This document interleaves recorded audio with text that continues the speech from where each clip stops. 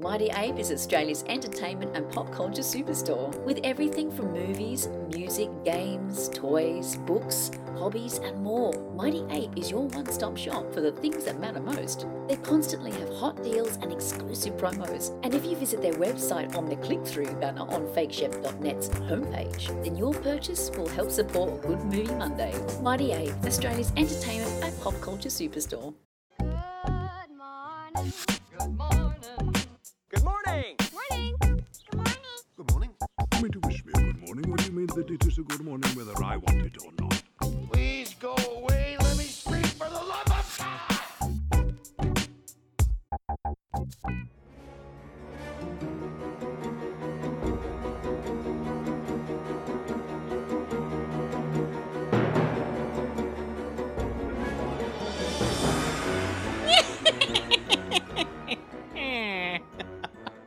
That was pretty good. Oh, shit, man.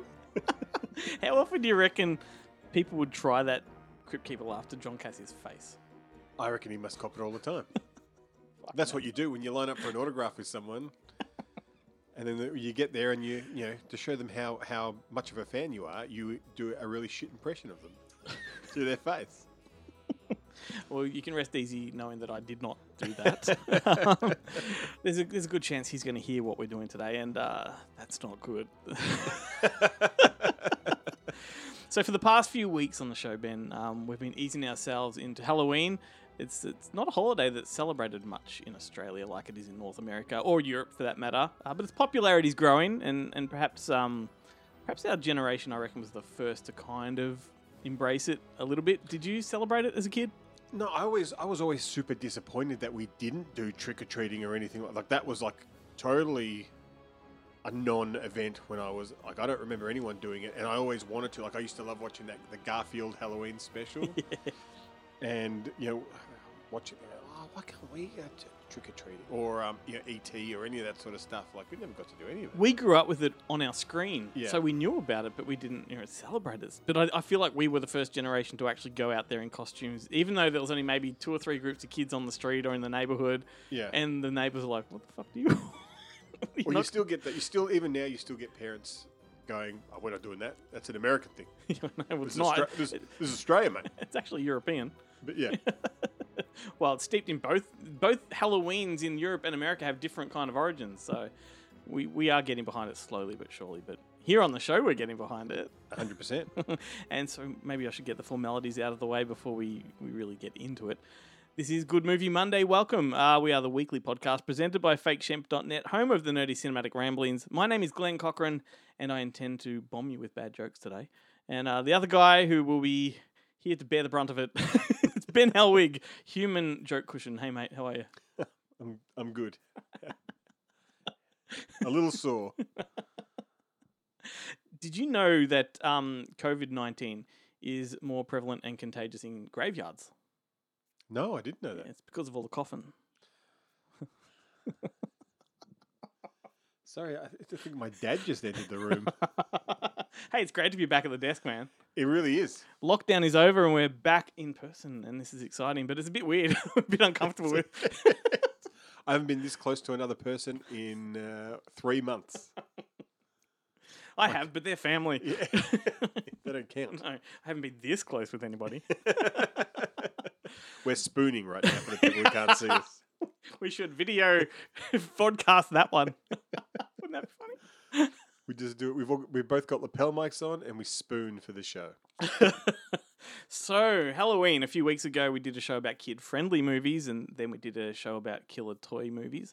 And now Halloween has finally arrived, and we have quite possibly the greatest Halloween guest I can possibly hope for, and we're going to explore some anthology horror movies in the meantime. So, I'm looking forward to this, Ben. Hope you are too. Hope everybody listening is. As I mentioned in the intro, our guest is John Cassier, the Crypt Keeper himself, from what I would say is arguably the greatest anthology television show of all time. I don't know if you would agree. No, 100. Well, I mean, there's when you're comparing it to things like Twilight Zone and Yeah. stuff like that, but this is definitely the most fun. Yes, there you go. That's what we'll put it down to. The Yeah. most fun. And this show, in turn, gave us a kids' animated series. It gave us a kids' TV game show.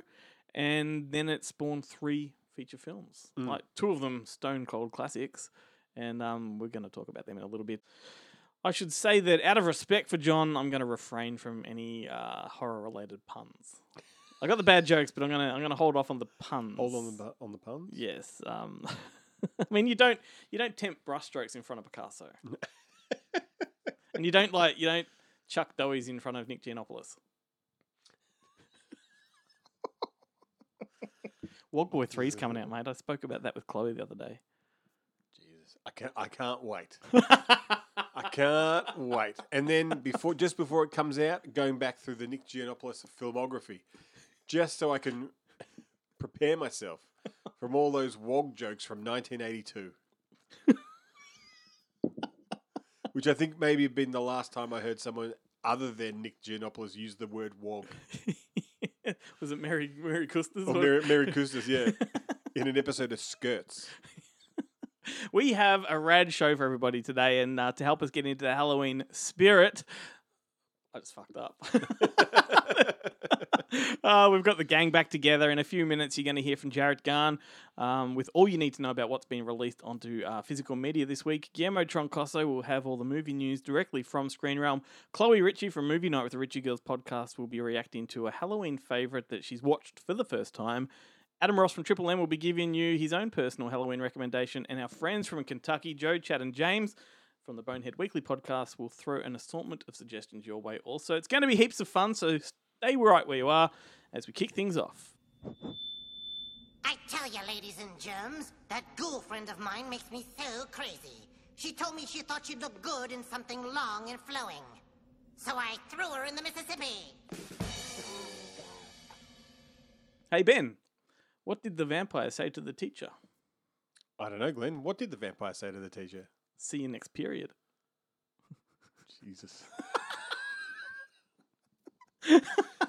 It's too early in the morning for menstruation jokes. So real quick before we go any further, Monster Fest. Yes. Some people listening might not know that you actually do work for Monster Pictures and Monster Fest. So that kind of adds a bit of context to why we talk about it all the time. The program's been revealed last week. Yes, that's right. Last Thursday, we announced the full slab, bar one secret film. Was that a which- horror pun? Slab. No. No? I thought we agreed no puns. I know, but I've already fucked up. So tickets are on sale now. They certainly are. I think we've already sold out. Sold out of a film. That being said, at the moment, we're operating under kind of strict COVID guidelines about capacity. Now, that will change the closer we get to the December 2nd opening night date. So therefore, tickets may drip feed. Yeah. Yep. Will Okay. it be increasing as I think at the moment, because I think it starts off with like 25% capacity, and then Yep. once we get to the 80% mark, it'll go up to 50 or whatever, or 75 or whatever the new guidelines suggest. It's just we're playing it cautious. We don't want to oversell too soon. It's a great lineup, and I'm excited. Everybody should check out the website and look at the program, buy some tickets. But I'm particularly excited about the documentary about the tunnel. I had no idea that was a thing. Yeah, look, believe it or not, they are still furiously shooting interviews for that. It's going to be down to the line with that one, but I can't wait. I love the tunnel. I think that's an incredible. I've got the Blu-ray, and it's something that it's a prized possession. I just absolutely adore that film, and that was one of those first real crowdfunding kind of films where everybody got a slice of the pie kind of thing. Yeah.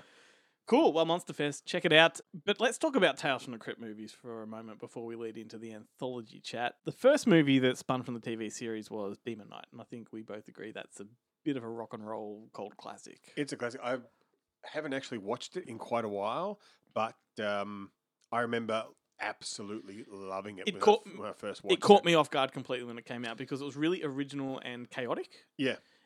My first memory of this one, though, before I even saw it, was David and Margaret reviewing it on the movie show on SBS. And for them to both say, to sort of an extent that it is a rock and roll movie and this is, 4.5 stars.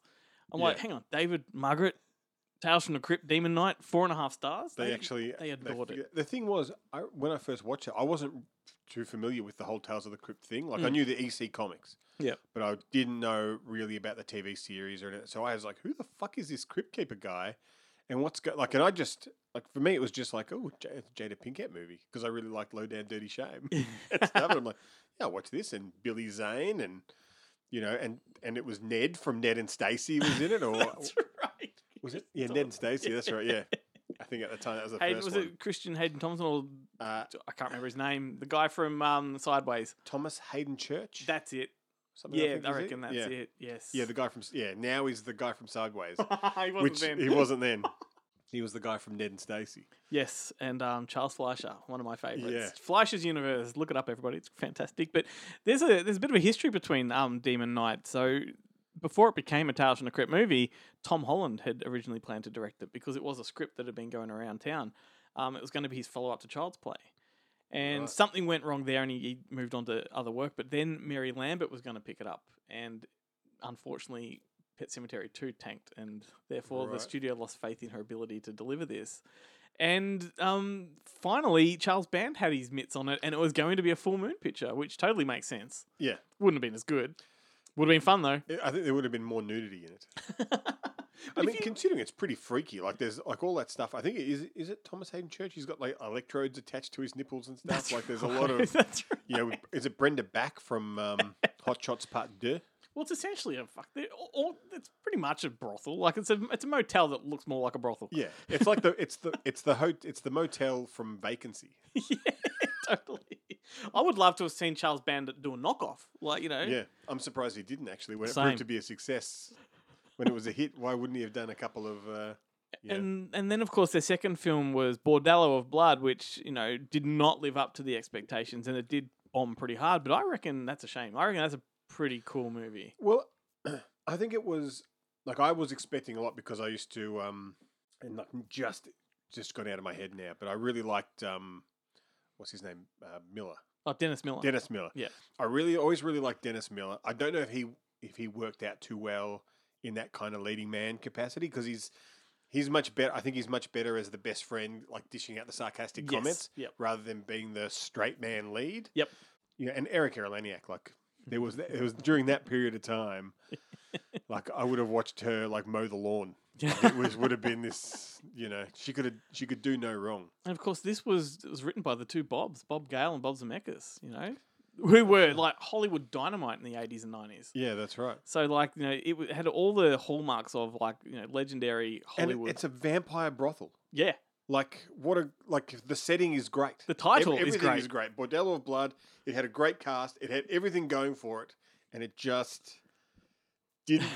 It's not even that it didn't deliver. It just wasn't as good as from all of that stuff you thought it was going to be. So it was a disappointment. I haven't watched this one in years either. I think if I went back to it, I'd be a lot more forgiving. Yeah. And probably enjoy it a lot more because the expectations won't be there anymore. Well, just like Chris Sarandon's in it too. Yeah, that's Yes. right. And your favorite midget, what's his face? From the Full Moon From what's his name? Faracundo or no, the guy that was in Blood Dolls last week. Yeah, he's in Demonic Toys versus Dollman. I've forgotten his name, but that doesn't matter. My little story, another one of my Canadian stories for you, Ben, is I actually got to walk onto the set of Bordello of Blood. And Really? it was the set, and believe it or not, this Phil was Fondacaro. Phil Fondacaro. Believe it or not, it was a soundstage. The Bordello exterior where the cars park out the front. That's the set I got to walk onto. Yeah, Yeah, it was at what was the name? Lionsgate Studios, which became Lionsgate Entertainment. But I back- didn't know that was you could go on that. I thought I'd gone on all the studio tours. You couldn't go on a tour. Is that I was doing a little Right. bit of like free sort of work experience, I guess you Right. would say, on the X Files. That's a right, little yeah. bit here and there, and I was able to sort of walk into the set of this. And right next door to where the Lionsgate Studios was is also a cinema complex. And I remember watching Bordello Blood on opening night right next to where I saw it made. Yeah, right. So weird, so weird. But yeah. It didn't take you out of the movie magic, having seen the set. No, it just made me fall in love with it. Like I probably have a higher regard for it than a lot of people because of it.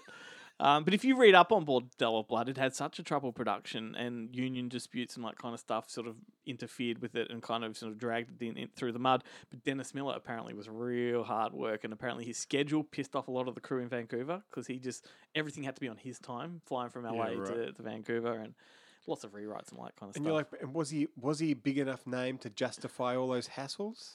Like, guess did he it was bring that- enough? It was that fleeting moment, I think, where he was peaking. Like, he was threatening to be something big, and then Yeah. it's kind of, well, what happened? Like, how much better would it have been had it been Norm Macdonald? Oh, yes. How good would that be? Like, that would have been amazing. Oh, my God. The whores!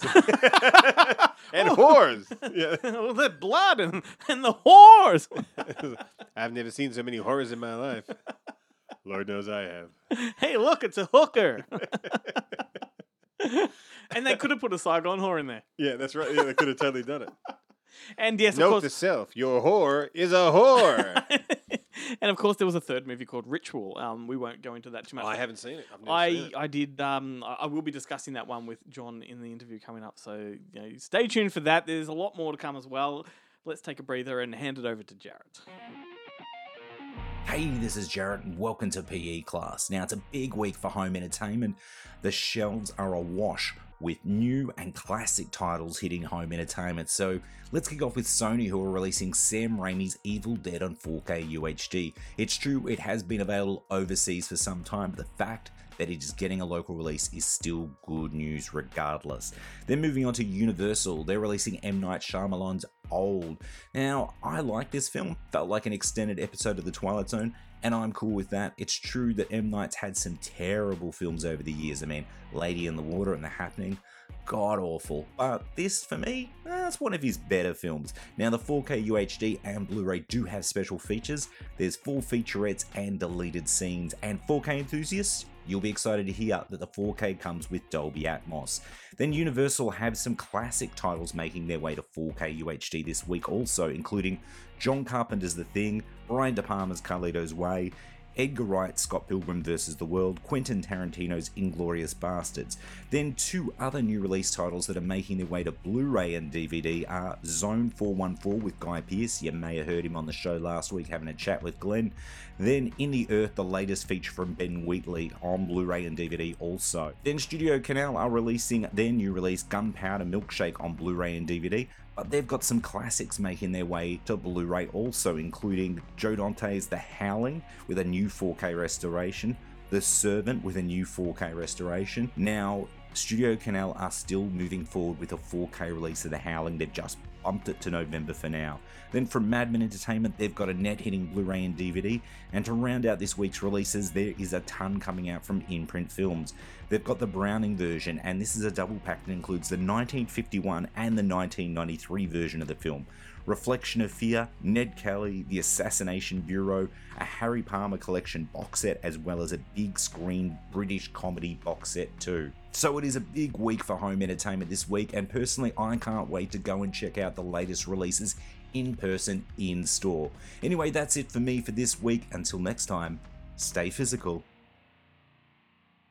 Well, there's always some good stuff coming out. I'm definitely picking up Evil Dead and Howling and The Thing on 4K. Yes, indeed. I've got The Thing. I got the UK import of Yep. The Thing and all the others, the Studio Canal fat box set things. Yep. They're pretty cool. Howling, I think, is the but, one I want to get behind. Yeah, Yeah. I've got a couple of 4Ks. I do not have a 4K capable TV or a 4K player, but I'm still future proofing myself. I was about to say it's a future proof, mate. Yeah. And of course, Guy Pearce's Zone 414 is hitting home entertainment. When we had Guy on the show last week chatting all about that movie. So if you did miss that chat, go back to that show and have a listen. I reckon people should go back and listen to all of our shows. What else are you doing? I mean, yes, you can go out for drives now. What else are you doing on that drive? Listening to Good Movie Monday. It doesn't matter if it's a Sunday or a Thursday or a Wednesday. Like, we're there with you all the time. It's a good movie every day. That's right. Hey, I feel like we're on somebody Sesame Street. told me that you have a skeleton in your closet, mate. Do I? Well, judging from the smell, I don't think the bodies have fully decomposed yet. That is true. People have mentioned that to me before. That was awful. Let's chat about horror anthology movies. But rather than regular format like we usually go one each, let's just sort of have a free-flowing conversation, see where it goes. Let's do it. I was like you. We had a conversation before we came to the mic about neither of us really thought we liked anthology movies very much. Like horror anthologies anyway. And I've always thought that, and I've struggled with them because I struggle with short films. I don't like short films.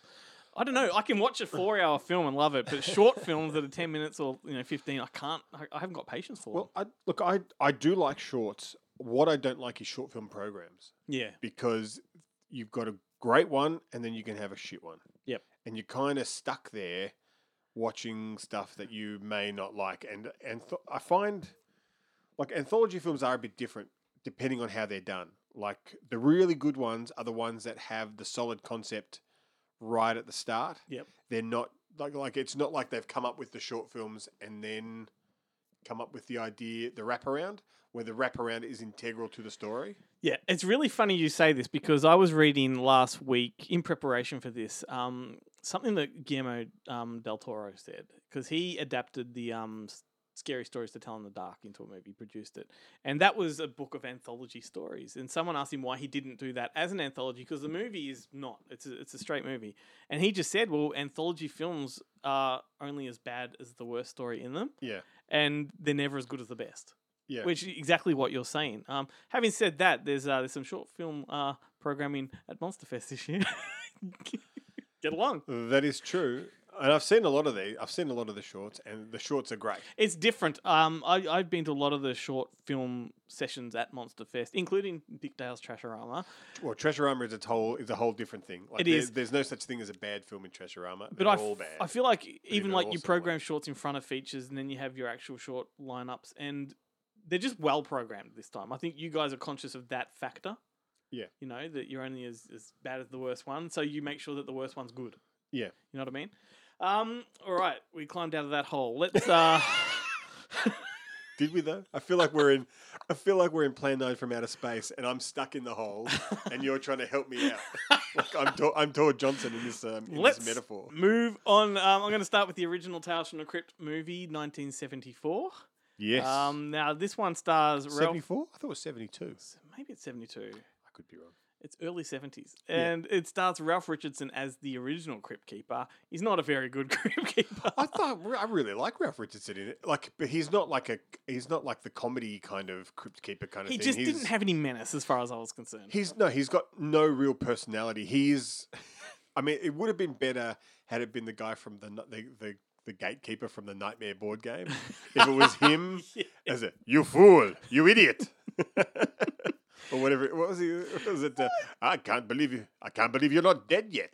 But even like, yeah, that's right. But even that turn to the audience at the end, like, is it you? It's like, oh man, that's kind of tacky.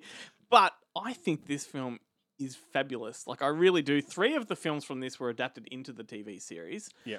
So All Through the House being probably what most people cite as the best episode of Tales from the Crypt. Yeah, which I really like. And then I didn't realize, because I had seen that before I'd seen the Tales from the Crypt movie, and I was watching that one. And as good as Joan Collins is, like I was actually surprised because usually, like Joan Collins, when you think of her now, she's almost like she's like the butt of a joke. Yeah, like she was like someone who was in her 60s pretending like she was in her 20s. She was great once, but she's like, you know, I've seen that, you know, the Star Trek episodes that she was in and stuff like that. And she is actually really good when she's not playing a sex kitten.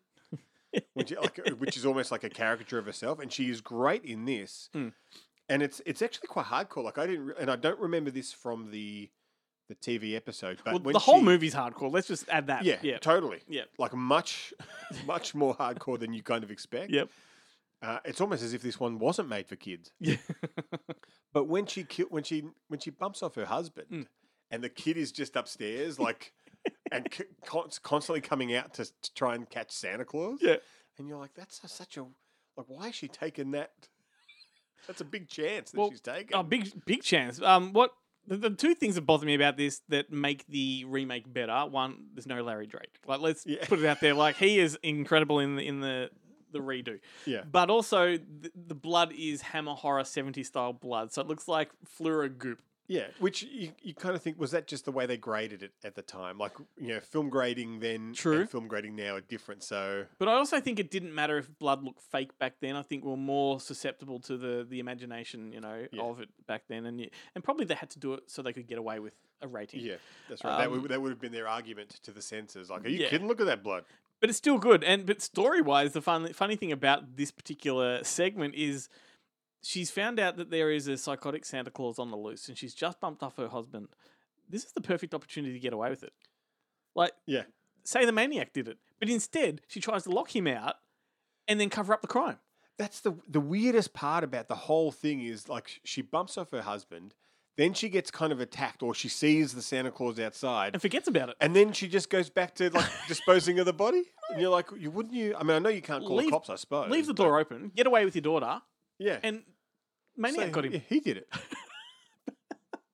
So therefore, it's not my favorite in the film. Yeah. I think my two favorites definitely Poetic Justice with Peter Cushing is fantastic. It's like it's weird because, funnily enough, I don't like Peter Cushing in it. I do. I really do. I I just- really like. He's the heart of the film. Oh, he totally is, but he's just I just don't buy him in it. Yeah, Like because right. I'm so used to Peter Cushing as being, and he's trying to put on like I don't know what he's putting on. Is he putting on his RP kind of really proper British voice that you see him in everything in, or is he because he's trying to like. Even though he lives in a swanky neighborhood, he's trying to act like the dustman. He's the hobo. He's yeah. like, yeah. What such I a- found was hilarious was like, do I feel sorry for him that he's had all of his dogs taken away? Because that's really sad. But you keep him in a fucking He's cage. keeping them in a cage the Yeah, whole time. like, you but deserve they're my it. friends. Like, who treats their friends like that? But even the thing, like, the reason he reads the Valentine's card, whatever it is, blah, blah, blah, but we don't like you? Yeah. Oh, I don't think I like that at all. And then the next scene, he's just hung himself. No, like he was triggered. Yeah. But I really like, I like the kid. Well, he's not really a kid. And that is actually the thing I found confusing watching it now. And surely it would have been something confusing when you're watching it in 1972 or 74. Like, I was like, is that the guy's son? I thought it was like, or is it his gay lover? And like because they're just, there's a weird odd. dynamic between those two. Because I kind of thought he was a work associate. Yeah, like it's weird. He's like, what are you thinking? Like I've never seen a father and son I know. talk Look, like that to each other. And we're not laying much context down for people that haven't seen it. Like, is what we're talking about now makes no sense unless you have seen it. But Yeah. look, so it's a very good segment about a hobo that lives across the road, rich people across the road that hate him. Yeah, like it's in a swanky neighborhood, and he lives in the worst house on the neighborhood. He's been there from before it was a swanky neighborhood. Yep. And then the two guys across the road, the father and son, They want to buy his house. they think he's devaluing the house property, so they come up with ways to kind of force him to move and sell. Yep. Um, But my hands down, my favorite of all the segments is Reflection of Death, the car accident one. That creeped me out. you know who that is? Who? The guy? No. It's Ian Hendry, who is I forgot what your eyes look like, but they're still the same. Piss holes in the snow from Get Carter. Oh my god! He's the Yeah, yeah. chauffeur guy. That was a god awful Michael Caine. It wasn't even trying to do a Michael Caine, but But that's that's a great segment. Like, it really is eerie and creepy and Yeah. and a little bit violent. and it's good that they don't show you what he looks like for the majority of it. But it is such a weird thing where he just one day just decides to like just leave his kids and I know. his wife, and like she has completely oblivious to any issue. Well, it must be said also, like, that's my favorite segment, but the one that is the most affecting, because as a kid, it's the only one that stood out. Because I saw this movie as a midnight movie when I was probably about 12, right? So that's where I knew it from. But Blind Alley definitely is the one that stood out, which is the one with the corridor full of razor blades. The funny thing is that that's the one to me that starts off the worst. Like I like it and everything. it's but a slow build It's too. a slow build, Yeah. and you just like these blind people. Like, why are all these blind people? And maybe that's just how they were treated. But you feel like you're in a retirement home rather than a home for the blind. Yeah, Like they're but that's their all- issue, isn't it? That they're being treated Yeah. like, they're invalids and all this kind of stuff. Yeah. And look, it is a very slow build, and I'm watching it thinking, I don't remember it being this arduous when I was a kid. Like, I must have just been absorbed in it. But the payoff's great. The payoff is great. It's I really, mean, it's really short, sweet, swift, and sharp. yeah. Sharp. I said I wouldn't do puns. But it's and it is an odd thing because knowing what we know now about diet, Yeah. it doesn't sound like your dog would become a cannibal after 3 days Yeah, or I whatever know. he's locked in. They're not locked in there. He's banging on like he's starving, and you're like, has it really been that long? Like, You haven't even eaten your clothes yet. So you've got this new administrator, or I don't know what you would call him, new Yeah, boss the of administrator. the blind. What is this place? It's a blind home. Yeah, it's a Institute. It's a home. And he treats it like an asylum. So he deprives them of good food, gives them slop, and they keep complaining, wanting better standards. They're cold, they don't get Yeah, blankets. he turns off the heating. He does all sorts of stuff Yeah. to save money. So as punishment, they lock him in a room, they lock his dog in a separate room, and then over the course of a few days to a week, they start building something, and he doesn't know what it is. And when they finally open and the then door, he starves them. he starves they, them. They starve the dog and him. So when they open the door, he's faced with a custom-made corridor that's lined with razor blades, and gets so he's at narrower one end, as he walks and at the down. other end they unleash the dog. And just as he's entering the corridor of razors, they flip the light switch. It goes pitch black, and the dog attacks. And so Yeah. he flays and just tears himself up with these razor blades. And that was done in the TV show, but I actually think that this version is better. Yeah, I haven't seen. I would like to see the TV show version. I don't remember who was in that one. I think it was a fairly well-known name. Most of those episodes had someone Yeah. prominent, but it was better in this original. I think maybe that's just my memory of being a child and attaching myself to it. Yeah. But anyway, there's our first one, Tales from the Crypt. It's But great. I did like. I was going to say I did like the Wish You Were Here, which is their version of the Monkey's Paw. Oh yeah. That's a pretty good one where and the guy like literally warns of the very thing happening. But like in this one, it's like this guy owes a bunch of money, and they realize they've got this statue that they bought from a mysterious Chinese shop in Hong Kong, and it grants wishes. Like they don't realize that she kind of the first one she wishes that she had a lot of money. Yeah. And so, her husband goes off to meet her, their business, like their financial advisor or whatever the hell he is. He gets into a car accident and dies. And of course, he's got a massive life insurance policy. So she ends up with a lot of money. Yep. And then it's this great bit where she wishes him back to life. And they're like, no. They tell her beforehand, like, the reason that they died is still there. Yeah. So, and of course, by this stage, her husband's been embalmed. Wakes up embalmed. He wakes up embalmed. So he's got all of the embalming, which makes no sense. Like he would have had his brains pulled out of his nose and all that kind of stuff. It's all like magic, he's got all of the embalming fluid running. So he's just in agony, and she's like, I wish he would never die. So he's just stuck like that for eternity in agony. It's a wonderful film. I do highly recommend it. It got released on a Blu-ray through Scream Factory, which is what I have it on. And that's joined with Vault of Horror, which was made the year later. And the same production company at this time. It was a glorious time because they made I think 5 or 6 anthology movies, all kind of you could marathon them and feel like you're watching the same thing. You had Asylum, which was written by Robert Bloch. Tales That Witness Madness. Then you had From Beyond the Grave, Dr. Terror's House of Horror, and The House That Dripped Blood. And I recommend all of them. It's been a long time since I've seen them all, but Yeah. love that 70s nostalgia. They're grotesque too. And a couple more before we move on. I wanted to note Two Evil Eyes, which is one that Romero and Argento did together with Harvey Keitel. That's really good. Trilogy of Terror is an iconic one with Karen Black. And that. Funnily enough, I've only seen Trilogy of Terror 2. Yeah, I was going to say that had a sequel. It was not Yeah. very good. And her character from Trilogy of Terror popped up in another movie somewhere later down the line. It could have been a Full Moon movie. I don't remember. But yeah, cool. I reckon we're off to a good start. Tales from the Crypt is probably the perfect way and the most fitting way to kick off this show.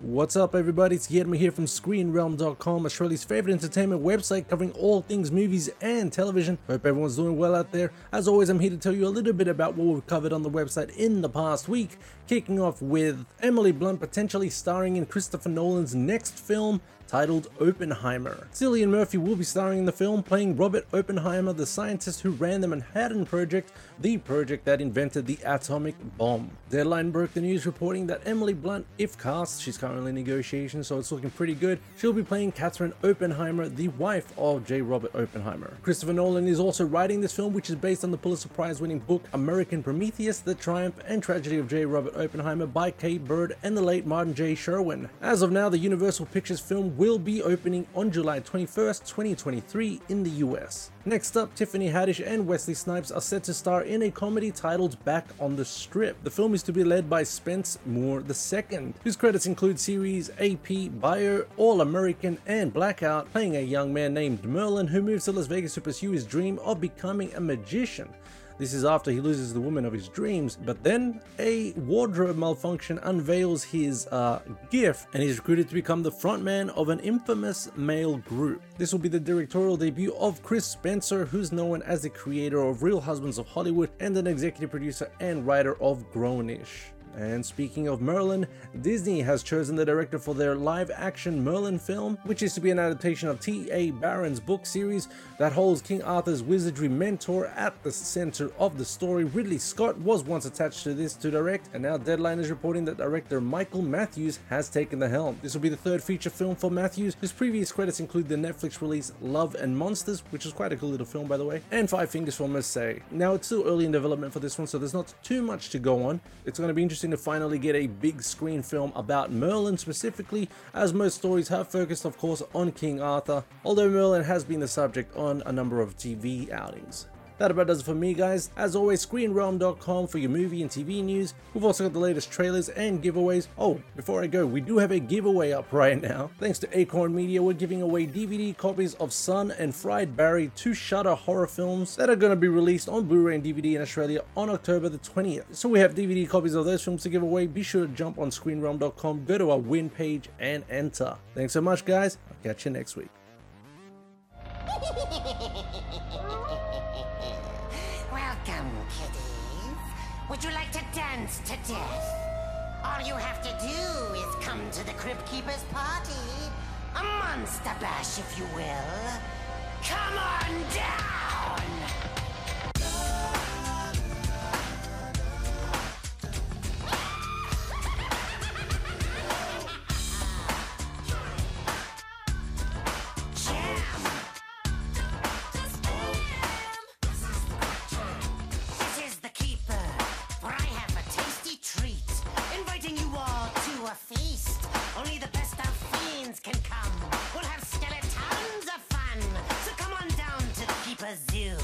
Sure it will get grave reviews beyond time if you can. But this is the Crypt Jam. Just jam. Oh, jam. The Crypt Keeper's in the house with a groove that's nasty and mean, like the effects of a guillotine. Permanent headaches, the end of the mission. For you have entered the Keeper's TerraVision. So everybody just make that a dash to the Crypt Keeper's Monster Bash. So come along with the Keeper's plan. For this is the Crypt Jam. Jam. You horns.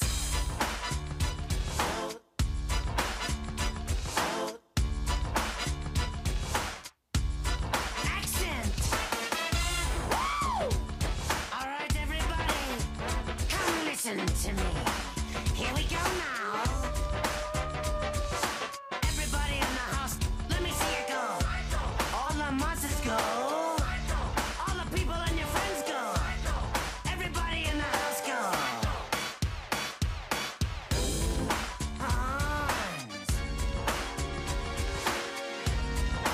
Everybody. Hit it. Woo!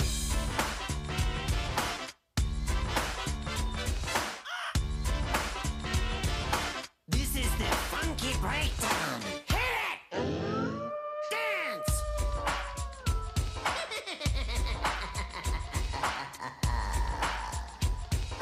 This is the Crypt Jam. Oh, oh, oh. Oh, oh, oh, jam. I gotta tell ya, it's just how I am. 'Cause this is the Crypt Jam. Oh, jam. This is the Crypt Jam.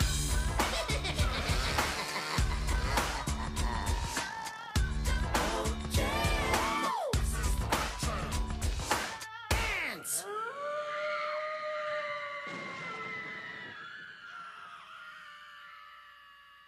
The Crypt Jam 1992. There's nothing like it, man. No. Except maybe Do the Bartman. I was trying to think, like, can you think of any novelty songs that characters from TV shows actually released as songs? Not actors, but characters. Because Do the Bartman, Crip Jam, iconic. Both have a Danny Elfman connection as well, by the way. I mean, Elvira's has had a couple of albums. Yes, there you go. There's one. Although a lot of them, it's like the TV show. She just presents other people's songs. Yeah. But she has. I've seen. There's this one with her in it, but I think it was written by the John Paragon, or John Paragon and Pee Wee Herman are all in it. Yep. And it's all about getting fat and eating food. Ooh. It is on YouTube. I'll look it up. It is great, but I can't remember if in that song she's there as Elvira, or she's just as Cassandra Peterson.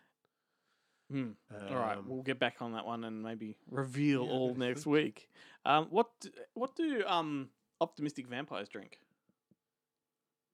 I don't know if I want to know what. Be positive.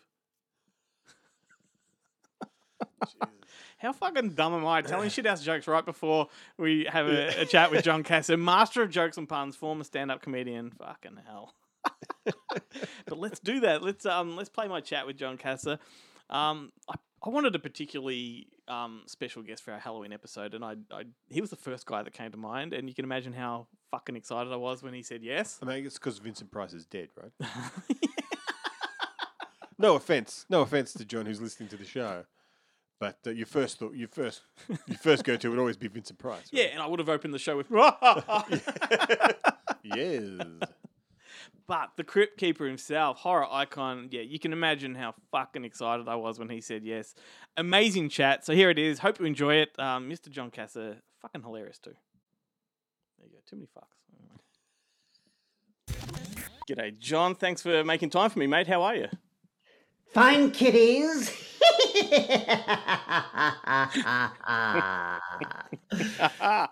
At least I don't have to ask. We're thrilled to have you as part of our Halloween series of shows, mate. And I imagine this time of year must be absolutely nuts for you. Oh, yeah. I mean, I'm the original guy from Down Under. 6 feet under. Yeah, of course, man. Halloween. I mean, it was always my favorite horror day anyway as a kid, I was completely into the I collected Tales from the Crypt comic books, and for those who are uninitiated, these comic books were quite controversial back in the 50s and 60s because mothers claimed that they caused juvenile delinquency in children. So they tried to get the U.S. government to shut them down. And I, of course, would hide them in my Casper comics and stuff, and order stuff from the back of the comic books. I remember having like a 6-foot cardboard cutout of Frankenstein, in the corner of my room. I swear that thing would get closer to my bed as every time I woke up, it would be a little closer. That could have been my brother doing that to me, but they didn't have streaming or videotape or on demand or any way to see something when you wanted to see it. So I would have to flip through the TV pages to find out what was playing that week and see if the 4:00 movie called Twilight Movie in Baltimore, where I grew up, was playing any of the Universal horror monster movies or, the sci-fi flicks like Attack of the 50-Foot Woman or Mothra or, one of these great movies. And they would play the Roger Corman movies, Tingler and House of Wax and all these great, Vincent Price movies and that kind of thing. So that was, but especially the Universal horror monster movies were my favorite.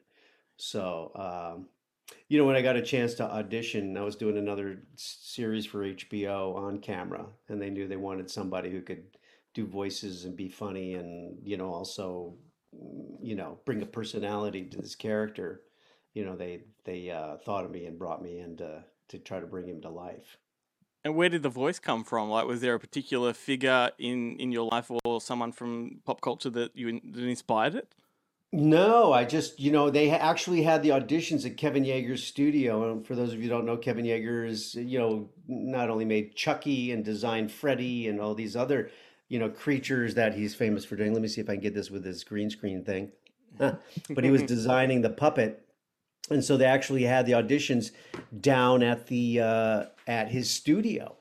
So actually, I mean, I was a kid in the candy store anyway, walking into his studio with all these body parts hanging off the walls, and and all this thing, and he was creating this, but they didn't give him much of a budget to start. It was HBO was relatively new at the time, and they didn't have a lot of money, and so they weren't giving him a lot of money to work with, and he was making this amazing puppet. There was a couple of different versions of him, and he was using spare parts out of his shop. It's people don't realize this, but the Crypt Keeper has Chucky's eyes. Yes. And he just thought that was going to be temporary, but he loved him so much he kept it. Just perfect for the Crypt Keeper. Yeah, there you go. Awesome. So, I really based it on what I saw and the copy that they gave me, like any other part you'd audition for. And, I think I got the material more than some of the other people who were auditioning. There were some, comics that I had like myself, that I recognized, and then some voice actors and those kind of things. And they're looking at the copy, kind of confused, going, "Be careful what you ask for. You may get it." They're like, "This is terrible. What is this?" And I'm sitting there going, "These guys don't get it. This is like Shakespeare to this guy." Yep. Alfred Hitchcock said puns were the highest form of alliteration. And so, I mean, the personality, I loved Alfred Hitchcock Presents as a series, and his, wry humor. So, I brought that kind of attitude towards him, the hosting aspects of the character.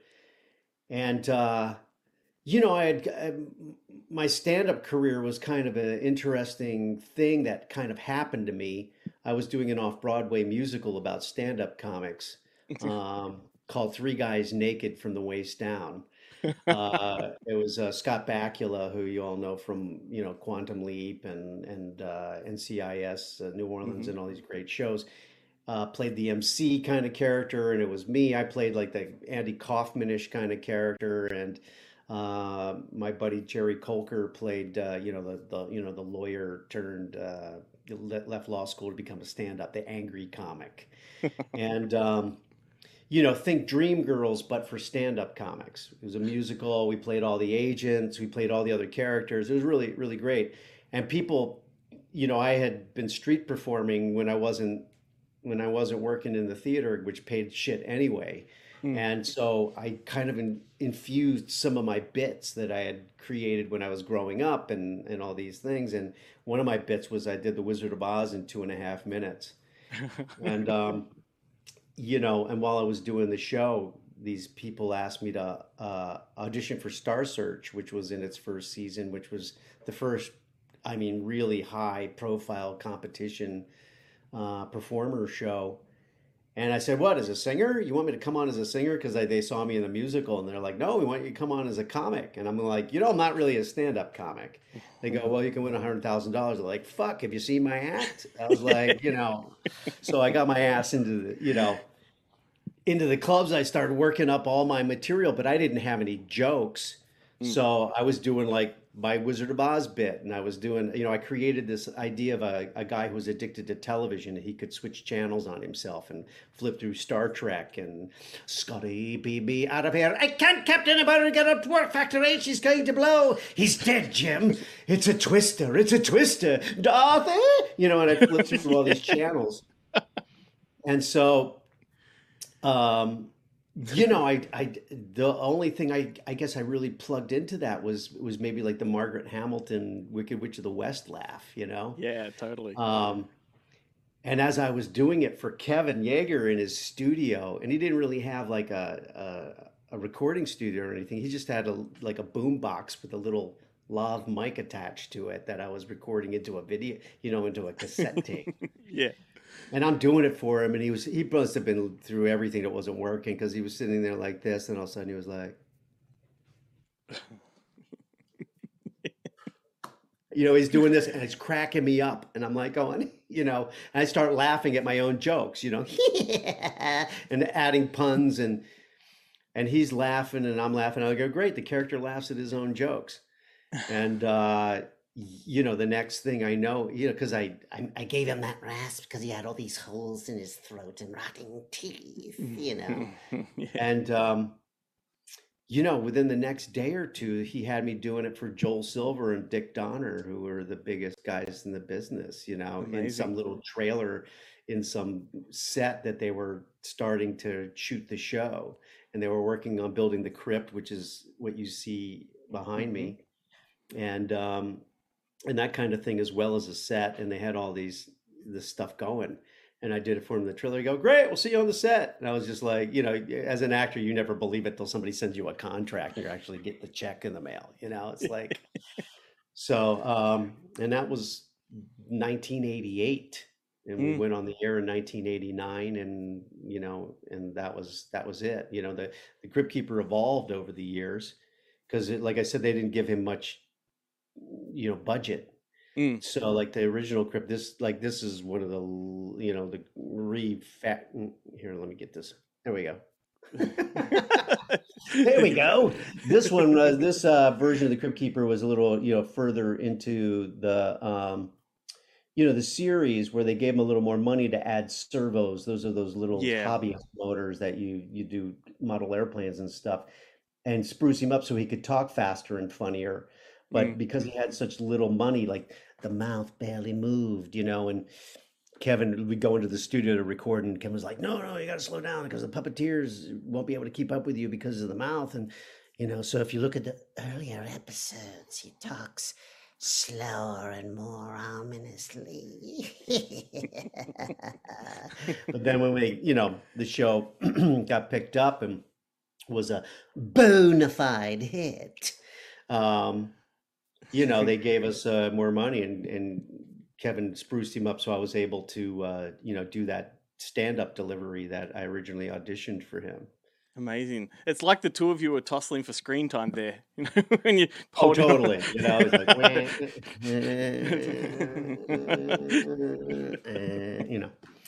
But so this was. Gosh, even if I put it on the same plane, it doesn't want to appear. This was the instead of a spreadsheet at the premiere of Bordello of Blood, they gave these out. Oh, amazing. They're kind of collectible. People always try to steal them from me at the conventions because I'll bring one with me and hold it up behind people so they're being photobombed by the Crypt Keeper when I'm posing for photos with them and stuff. So tell me about like recording the TV series. Did you record a bunch of episodes at once, or did each episode get done in its own session? Usually each episode got done in its own session because once they got the tone of the show, even if they had already written it, they may have adjusted it to what came out, as they were shooting.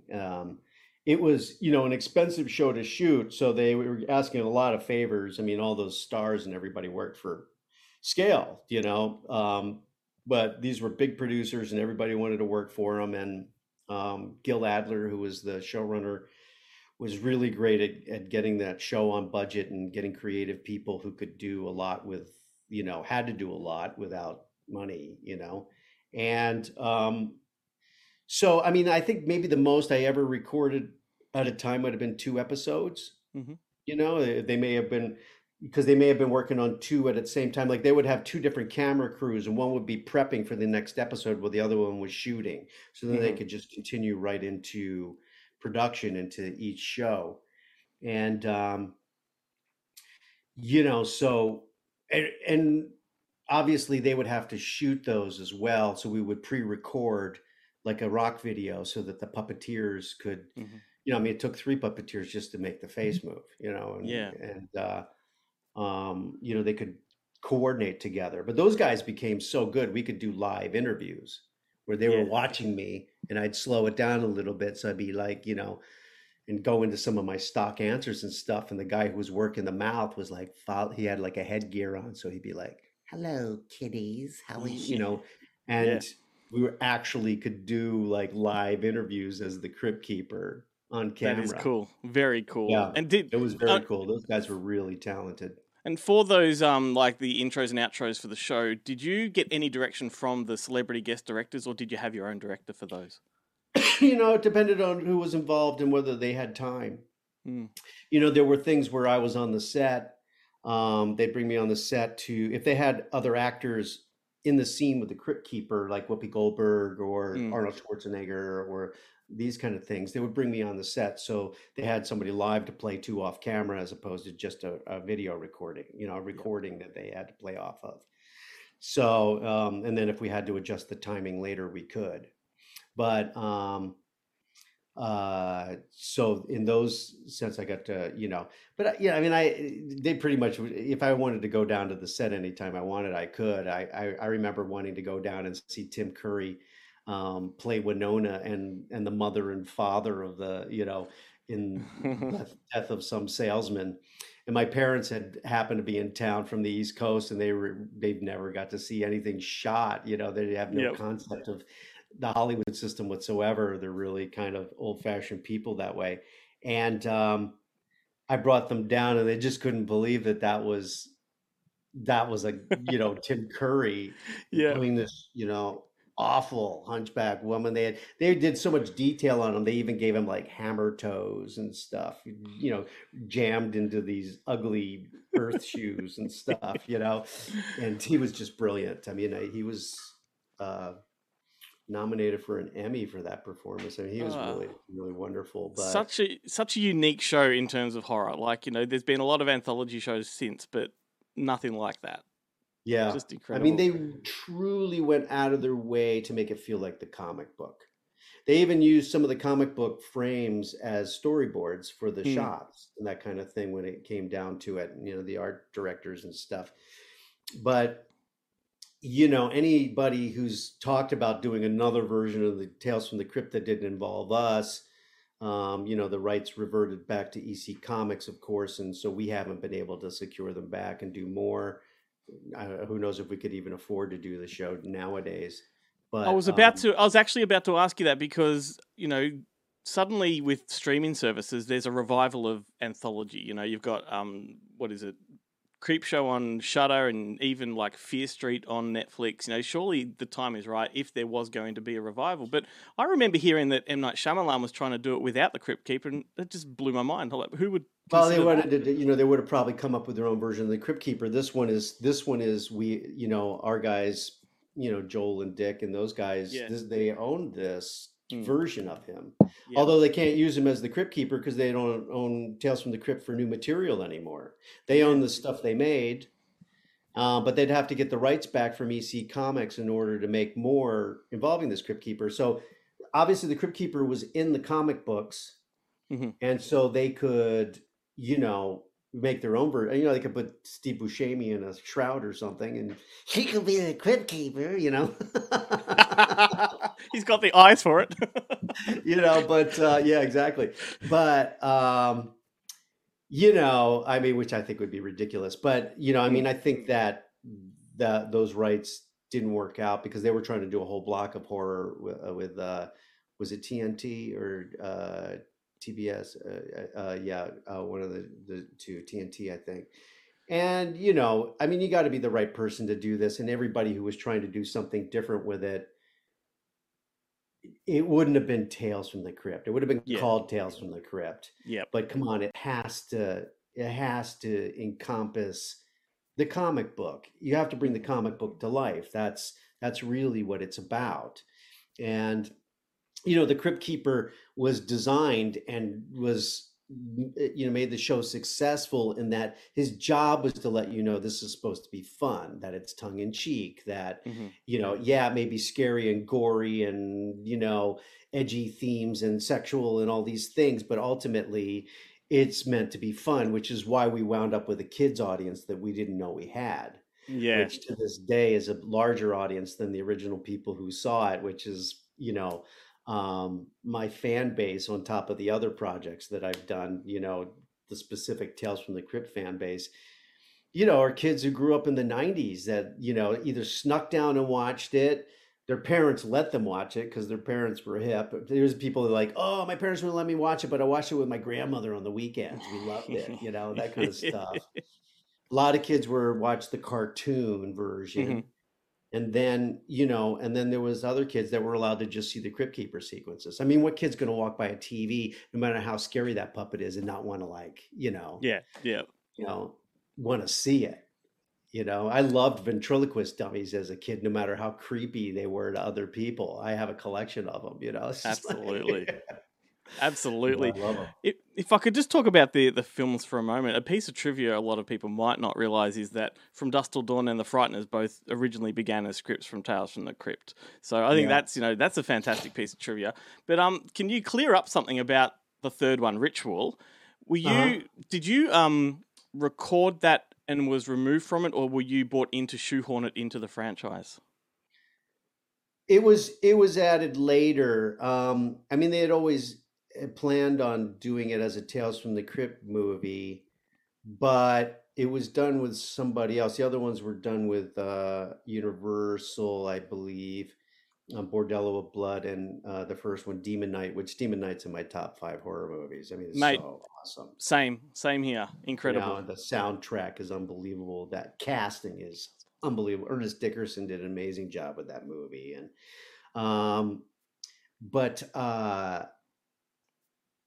Bordello of Blood. But then they were going to make this third movie. They'd always planned on it, but it wound up doing it through another. I think they were doing it with Miramax, which at that time, was the Weinsteins, and then they bailed on Miramax at that point.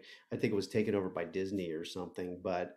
I can't remember. Don't quote me on any of this, on that aspects of it. Yep. But I do know that it got shelved. It was just part of a library that went to whoever took it over. And as they eventually got around to looking at everything, they went, oh, it's a horror movie. It's got Jennifer Grey. It's got Craig Sheffer. It's got Tim Curry. Okay. It didn't have a Crypt Keeper sequence that we shot for it yet. And so they put it with on a video with some other movie. I don't even think it was billed on the box. I don't think it was called Rituals. And then there became so many people going, whatever happened to that? I think it was originally called The Big Easy because it took place in New Orleans.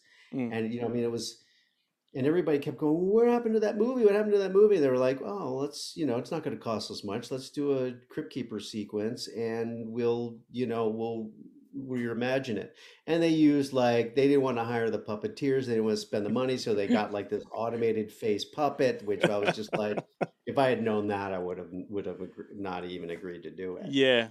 But it was I was like, are you kidding me? Come on. The quality of the show is one of the reasons why it's so great. It still holds up, Yeah, totally. And so, it wound up being, and, a lot of people were like, this isn't bad. This is fun. It feels like a lengthened Tales from the Crypt episode. Certainly not Demon Knight. Yeah. And Bordello of Blood certainly wasn't Demon Knight either. But people, people who love Tales from the Crypt love Bordello of Blood, especially young men. I love it. Yeah, I think both of the first two films are favorites of ours on this show. We talk about them fairly frequently, for sure. Yeah. And the great is it Charles Fleischer in Demon Knight? Just what a legend! I love it. Yeah, Charlie and I will go to we'll be invited to screenings along with Richard Donner, and the two of us will dick off each other because we used to do improv at the improvisation in LA together years ago, and we'll start riffing. And Charlie's insane. I mean, he is. I wish he would bring his podcast back. I just love the guy. Yeah.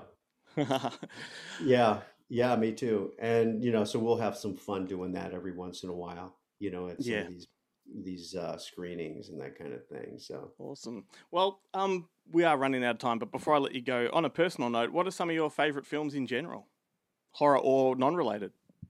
Well, I was just having a conversation last night. I had over the house here one of the biggest directors in Hollywood. He's a friend of mine, and I'm not going to name him because he lives a very personal life. But we were talking about how Lawrence of Arabia has always been one of my favorites. David Lean with those huge epics were always some of my favorite movies. Whether it was Dr. Zhivago or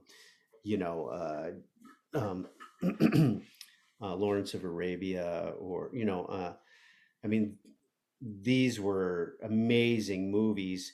In terms of horror movies, I mean, the ones that really creeped me out were stuff like, The Exorcist and Omen and movies like that. Certainly, I love the monster movies. Slasher films are fun, but they don't have the gravitas of what a movie can be on top of just being a horror movie. I mean, if you really think about it, Jaws is a horror movie. Yeah, totally. And that's one of my favorites, and it holds up like to this day for that reason. But I love so many movies. I loved going to the movies. As a little kid, my mom used to send. There were 5 kids in my family. She'd send the 5 of us with, brown paper bags. She'd make her own popcorn with the grease, bleeding through the bag. And, get our quarter or whatever it costs to go to the movies. And no, I'm not that old. That's just how cheap it used to be. And we'd go and see a Disney animated film or something like that, which are some of my favorites. I work a lot for Illumination, and they make unbelievable movies. So I have a wide range of movies that I love, but ultimately, I always loved all the Bond films. For sure. So Hollywood at its best is really what I'm looking for in a film. But at the same time, I love going to a good film festival and seeing something really personal. With the acting is fantastic. Certainly. Absolutely. Well, John, your work is so much more than Tales from the Crypt, and I would encourage everybody to do a deep dive into your catalogue of films because it's an incredible body of work. And just want to thank you so much for your time. I used to stay up every night watching reruns with a mate, and so it's an absolute honour for me to connect with you like this. Thank you. And be careful what you ask for. You may get it.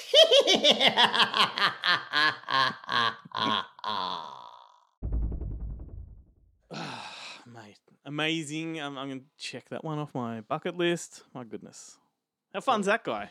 You're just making friends with all of with all your childhood heroes. They say never meet your heroes, and you're doing it. But it seems to be working out all right for you. He will never shake the Tales from the Crypt Association. I think that's a given. But if you are interested in his work, he's done loads. He's like Mark Hamill and John DiMaggio. He's got that much animation Mel Blanc. work. Yeah, he's got so much animation. Totally. So much to look and into. That guy who's replaced Mel Blanc now. Shit. Well, I know that John Cass is probably going to be listening to this. So thank you again, John. It's been a pleasure, sir. And I apologise for the jokes. You should. Speaking of, a ghost walks into a bar, completely sheet-faced. Jesus Christ. The barman says, "Why the white face?" Welcome to Bonehead Weekly Fun Size. It's spooky time. It's Halloween season, gentlemen. And you know what they have in the Australian outback? There's a book called The Roo. Yeah. I want to give a shout out to The Roo.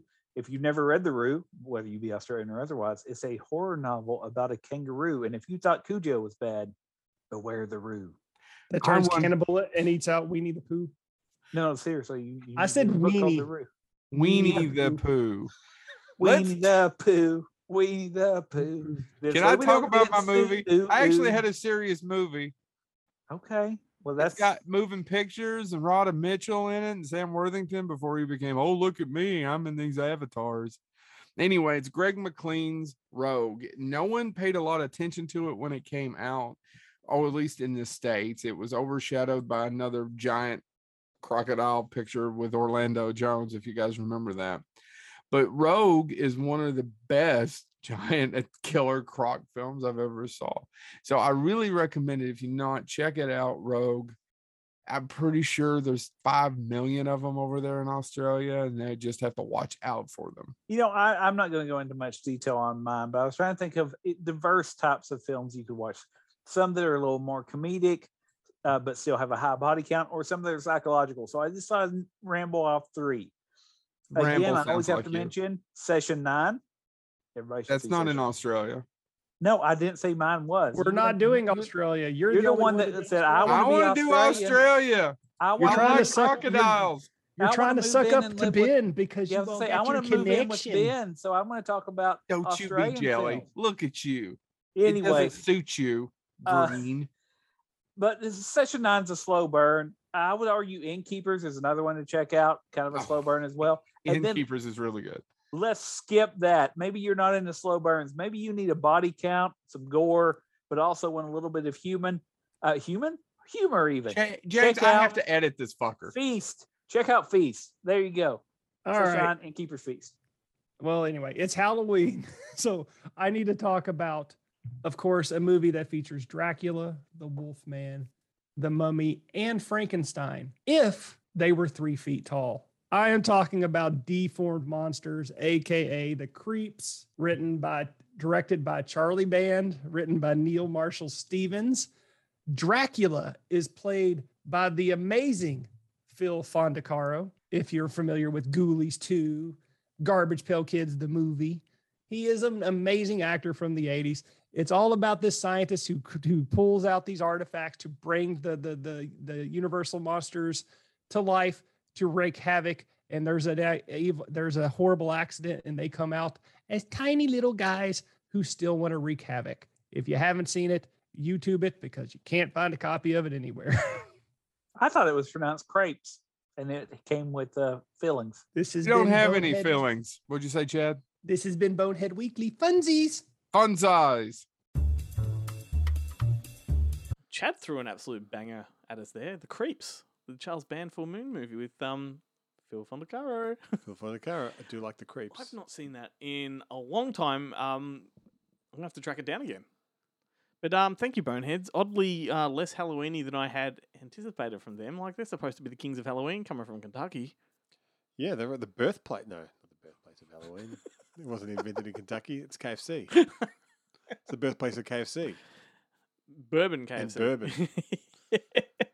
You can find the Bonehead Weekly on YouTube, wherever you get your podcast from. Thank you, guys. Much appreciated. Speaking of The Creeps, which has a... Night of the Creeps? Well, no, the Creeps has a kind of distinct Monster Squad feel to it. And another anthology movie is from 1981 called The Monster Club, with Vincent Price, Donald Pleasance, John Carradine, Britt Eklund, Patrick McGee, again, who was in Tales from the Crypt. I'm not going to talk about the film, only to say that it's worth a look. Vincent Price actually sings the Monster Mash in this film.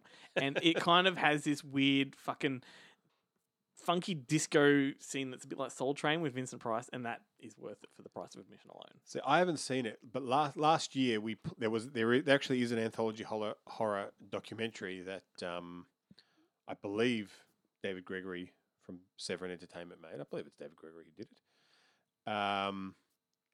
And we played it at Monster Fest, and we played it with a anthology horror movie. Now, we played it with Night Train to Terror, but that was over the strenuous objections by Mr. Jarrett Garn, who wanted to play Monster Club. Okay, because I was going to say, I think I recalled Jarrett talking about this film, and that's what it would have been, because he definitely mentioned it on the show. Yeah.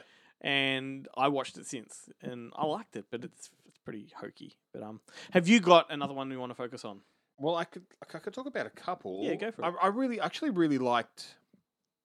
Like, I watched a bunch of them in preparation for this show.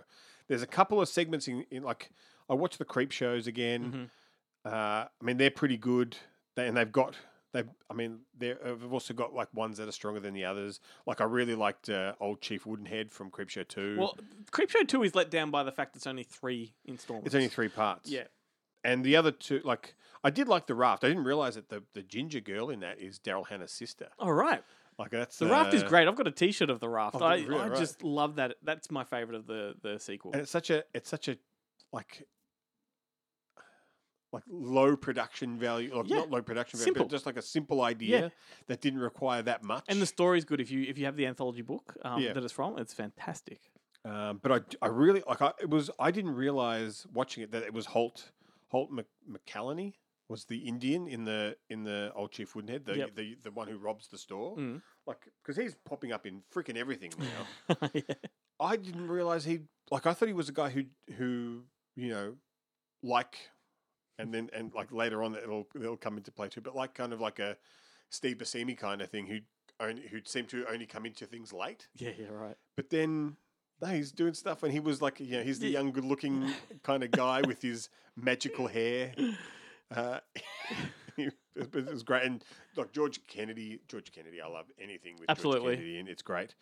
But One that I actually really liked that I watched for the first time was Tales from the Dark Side, the movie. Which is essentially Creepshow 3, according to Tom Savini. Yeah, and it is great. Like, and like I love that in so many of these kind of anthologies and stuff, Debbie Harry pops up. Like, she just pops up in all these kind of weird stuff that you just, what's Debbie Harry? Isn't doing Christian in this? Slater in this one too? Yes. Well, funnily enough, he's in the one with Steve Buscemi, who looks like he's about 12 years old. So I'm guessing, I don't know when this movie was made, but I'm guessing it would have been around the time as same time as kind of Miller's Crossing. Yeah, like yeah. He's like super young. And that's the one with, and Julianne Moore is in that same episode. Wow. Where he gets a mummy sent to him in the mail, and it comes, he discovers this scroll that lets him control the mummy. Yes. And then he kind of bumps off his college rivals. Do you know what? I was never a fan of Tales from the Dark Side, the TV show. I didn't like it. Yeah. There's only one I ever really liked, and that was the Stephen King one. Sorry, right number. But the movie I always did like, and it made sense when I found out that it originally was conceived as Creepshow 3. And because it has that feel to it, it doesn't really have a Tales from the Dark Side feel. Yeah, I mean, this one once again, it is only 3, and the other ones. I mean, look, you get points for having William Hickey in your anthology film, and once again, he's wheelchair bound. Yeah, but he's always great to watch. And David Johansen, he's always fun. But and in the third one, it's James Remar, and in a role that you don't get to see James Remar play much, which is like he plays like this kind of sensitive artist, but he's still James Remar. Yep. So that's pretty cool. And he's like paired with Ray Dawn Chong, who I've always had a thing for, and their story is pretty good. Like a kind of like I liked all of the bits, but the connecting story for this is my favorite one because it's almost like a kind of Scheherazade type thing where it's Scheherazade from 1001 Nights meets Hansel and Gretel. Yeah, because it's Debbie Harry has captured this kid, this paper boy, and locked him in her kitchen when she's about to cook him for this dinner for her friends, and he keeps telling her stories to delay his inevitable cooking. It's really good, and she's really good. Like she's so watchable. See, from Debbie two Harry. guys that didn't think much of horror anthology films, we're really embracing them. Yeah. Have you got any more to add there? I want to throw to one in a sec. Well, look, if you like, I mean, there's a couple more. I don't know if you want to talk about them. So, I was going to talk for about it. Cat's Eye, which I wasn't. I thought I'd watch because I knew you were going to talk about it. Or Go for it. originally, and I thought I just want to because I hadn't seen it before. I was Yep. like, I just want to watch it. And it's Lewis Teague. It is great. Like, Fantastic. I like everything about it. Yep. Like I like although this one's funny in that the wraparound story is actually the third story. Like it's the cat, and it's the cat that connects them all. And Yeah. I love that at the beginning of the thing, the cat's running away from Cujo. Yeah, I know. Like that's a great little touch because it's Lewis Teague and it's Stephen King. Yep. Like it's really clever. What's But your favourite one out of these? For me, I think it's Quitters Inc. Yeah. Look, definitely. Like I like the general. Like it reminds me of a film that we watched this year for Monster Fest, but we didn't end up programming. But I do like the general. Yeah. But yeah, Quitters Inc. is so like. Like when James Woods plays likable, he is so likable. Yeah. Like he's great, and I don't know who the guy is, but the guy who plays because for people who haven't seen Cat's Eye, Quitters Inc. is James Woods goes to this place. He's recommended it by a friend because he wants to quit smoking because he's just had a baby or Life change. She's young. And this kind of it shows this world where people are like this is I guess it's the 80s. People are full on hooked on cigarettes. Like they're smoking. It must have like New Back York when at you this time, smoke on a plane, in a taxi, in all a that kind of cinema, stuff. the whole Yeah. thing, and everything must have just stunk, and there must have been yellow stalactites of tar coming off every roof and every house. But he decides to quit, and what it turns out to be, the place where he goes is actually run. It was run as a tax shelter for the mob, and they've developed this program where they use their money gathering skills to get you to quit. So the first they watch you for the first month, they watch you nonstop. Yep. And if they catch you having a cigarette, they don't torture you. They kidnap your wife, or in this case, your partner, whoever that may be. They put them in a room without their shoes, and the floor is electrified. Yep. And they set it off. So they basically torture this person. And then the second one, they'll put your kid in the thing. Yep. And it has this, this great bit. Of course, James Woods, when it always happened, like people rarely get past the first stage because it's so horrific. And then the great, I don't want to spoil the end. Yeah, why not? The kicker at the end, he's done his month and he's kicked the habit kind of thing. And the guy gives him this pack of diet pills and he goes, look, we found that people do, immediately after quitting, they put on weight. And I don't want you to put on any weight. And the guy's like, oh, what are you going to do? Torture my wife if I put on 2 pounds? And he's like, no, we cut off her finger. And they're kind of laughing. And James Woods leaves the office pissing himself laughing. And it's a great joke. And then they're having a dinner party with the friend who put him onto the place. And that's right. That's right. They're like, to Quitters Inc. And they all think, and then the guy, his friend's wife, holds up her thing and she's missing a finger. It's such a good bit. Yep, it's a great film. Like, it is great. Yeah, if you love anthologies and haven't seen that one, that's not really even a spoiler. That's just, look forward to it. I want to quickly talk about, real briefly, Tales from Halloween, or Tales of Halloween, I should say. This one's a bit of a passion project. I think Mike Mendez and another female director I haven't heard of, I can't remember her name, I forgot to write it down. Put it together. I but actually haven't seen this one, so I can't help you. It's a labor of love, and it's as Halloween as I think anthologies get. You had the movie Trick or Treat, right? I really like Trick or Same Treat. here, but this is more of a fanciful kind of fun version of that, not quite as horrific. It's made up of 10 shorts. Some of the standout directors here would be Neil Marshall, Mike Mendez, Lucky McGee, Darren Lynn Bousman, who I think actually directed the most amazing segment of this film, which makes it well worthwhile. Like I said, similar to Trick or Treat, much more comical, but the reason to watch this, as well as some pretty cool little stories, incredible cameos. You've got Joe Dante, Stuart Gordon, Mick Garris, Lynn Shay, Barbara Crampton, John Savage, Adam Green, Caroline Williams, and loads more. Adrienne Barbeau. She plays the MC. Greg Grunberg, of course. Yeah, well, I was about to say, Greg Grunberg and Claire Kramer reprise their roles from Big Ass Spider. They're the same characters. The same characters, yeah, same right. costumes as well. And of course, Greg Grunberg, I like to call Fat Keanu. Yeah. But the absolute best thing in this entire film is Barry Bostwick. Yeah. When Barry Bostwick is good, he is beyond good. Well, look, I was going to say, look, if we're going to talk about Barry Bostwick, I just have to shout out to Megaforce, which is such a bizarre film. But if you like Barry Bostwick, you get to see more of Barry Bostwick than you ever thought possible in Megaforce. Definitely one to check out. I love Barry Bostwick. Doesn't matter what he's in. It could be Teen Beach Movie. He's fantastic in it, and he is fantastic in that, I must say. I have to say though, I do prefer Barry Bostwick as the older.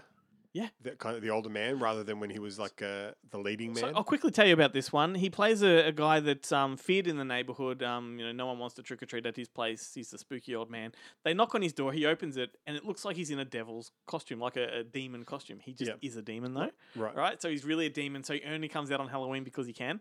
And this little kid, he's about 6 years old, dressed up as a little devil. Knocks on the door and he goes, "Come inside, little boy." And then the next scene is the door opens and they're both walked out together. And this old demon is taking the little devil on a trick-or-treat spree. And it turns into a massive crime spree. And this 6-year-old does all the dirty deeds, right? So and he's loving it. So he thinks it's make-believe. It's a bit like that Satan's Little Helper movie that, what's-his-face did, the Squirm guy. I can't remember his name, but that's okay. Yeah, I know who you're talking about. That movie's weird. Like the stuff where she's trying to... Yes. Where she's sleazing all... Anyway. Him and... Digression. The daughter and the mother are sleazing over Santa. And you're like, whoa. Digression. But this little devil is shooting people, stabbing people, goes on like a massive robbery spree. And Barry Bostwick's there in the background going, oh, wonderful stuff. And Darren... what's his name? Darren... Lynn Bousman or whatever, the guy that made the Saw movies, directed this one. And it is style, substance, and all of that. And it's worth it for that alone. So if you haven't seen Tales of Halloween, check it out. And let's push on. Unless you've got something else to add there. I know you're... Jeff Liebman. Jeff Liebman. That's it. Squirm director. Yeah, look. The only other anthology movie that I would bring up, I'm not sure if this is the last. No, we've got some more to talk about. All right, then I'll... Carry on. Then I'll... Okay. Well, let's throw it to Chloe. In celebration of Halloween this week, I asked her to react to Fred Decker's Monster Squad because I know she loves the Goonies and things like that, 80s adventure. And I think this is, for Halloween, it's Goonies in Halloween mode. So totally. Let's find out what she thought of it. Hello and happy Monday, friends. I'm Chloe from Movie Night with the Richie Girls, and this week I was promised the viewing of my absolute favourite type of movie, an 80s adventure classic. Monster Squad was a movie that I hadn't seen before, but now I can cross it off my list. I really wanted to love this movie, and I feel like it definitely had the potential to be a cult classic like my favourites like Goonies or Stand By Me. But I feel like the director, Fred Decker, really put a lot of love into this movie, and he really tried to get it there. But in my opinion, it did fall short. It was a storyline for me. I didn't feel the flow, and I felt like it chopped and changed all over the place. And it was really hard for me to get sucked into the story and believe in it full-heartedly. It was also the inconsistencies, they were really distracting. And although I understand there is a certain formula when it comes to the 80s, when it comes to those kids, teen, action-adventure movies, you know, you always have the main character who's a guy and his comedic best friend, the fat guy, the rebel guy, and the ditzy blonde. But my biggest problem with this movie, and keep in mind, I allowed leniency in my thoughts because I realized that Fred was made to cut down the movie to 90 minutes, but it was the character developments. Any sort of development a character had, it just happened so quickly and without real exploration or visual interpretation. And that just wasn't something that I could get behind. And you know, I also could have done without seeing the scene where the ditzy blonde was being forced into doing something she didn't want to under exposure of her nudes that she didn't realize was being taken of her. But you know, we're going to leave that sleeping duck lie and we're going to move on. Monster Squad also could have used some more 80s pop music, in my opinion. Maybe a little less of Dracula using dynamite. I mean, seriously, where did this dude get all this dynamite? And he's Dracula. Why does he even need it? You know, apart from blowing up clubhouses and rocking his own catchphrases like meeting adjourned, which, you know, honestly made me laugh. It was a good one. On the positive side of the spectrum, the monster costuming was absolutely brilliant. All of them. And as blasphemous as this is to say, Dracula has never really appealed to me, but the Mummy and Frankenstein's monster and Swamp Thing, they were all visually seriously stunning. But I really want to appreciate Werewolf. His transformation, especially for an 80s movie, was crazy good. The effects were top notch and something extremely positive I took out of this movie because you all know I much prefer effects to CGI. And although this won't end up being a favorite of mine, this movie is super creative and is super fun. And I feel like if I had been introduced to this movie at the same age as I saw The Goonies, I think I would have really loved it. This also is a movie that I wouldn't be upset if Fred Decker ever decided to remake it. Now, all in all, I'm glad I watched something I'd never seen before, and I'm always excited to get stuck into a great piece of 80s art. And that's all from me this week with my slightly offensive and alienating opinions, but I'm sticking to it. Have a happy Monday, friends. Well, fuck. I don't know what to say. Look, to a degree, I get where she's coming from, to be honest. Like, if you come into that movie late, it's like I remember as a kid seeing the trailers and stuff and the standee at the video library and stuff like that, and it looked scary as fuck. Like, it looked totally terrifying. And then if you hadn't seen it at the right age, then you're like, oh, yeah, it's a bit weird. Like, because it does play like those great kind of Disney movies, you know, with I guess they were kind of TV movies, but the Wonderful World of Disney type of stuff. Yeah, like the one with Mickey Rooney where they Bratz was one of them, and Little Spies, and The Leftovers. Yeah, like it plays like that, just with a horror twist. Yep. But this is an odd one. You know, she does kind of mention that she'd like it to see it remade. Yeah, and I just wonder, like, do kids have the same relationship with Dracula? It's a good question. And the Wolfman, and like certainly not even after Guillermo del Toro kind of brought it back, but certainly not with Creature from the Black Lagoon. Yeah, you know, Wolfman, like those iconic Universal horror monsters are no longer. Van Helsing certainly didn't do it for people. Yeah, you know, a Wolfman with Benicio del Toro. Yeah, yeah. You know, that wasn't a massive hit. I actually quite liked it. But, yeah, it wasn't bad. You know, Well, anyway, it's an interesting one. I don't know if they could pull it off.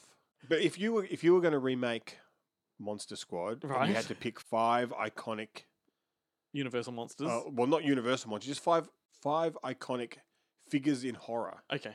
So So would you? I mean, I think you'd probably now if it was Monster Squad and you brought back, and it wasn't based on comics, it was based on Freddy, you have Chucky. Freddy, Chucky, Jason, like those guys, and then you make friends with them and they help you solve crimes that'd or be great. whatever. Yeah.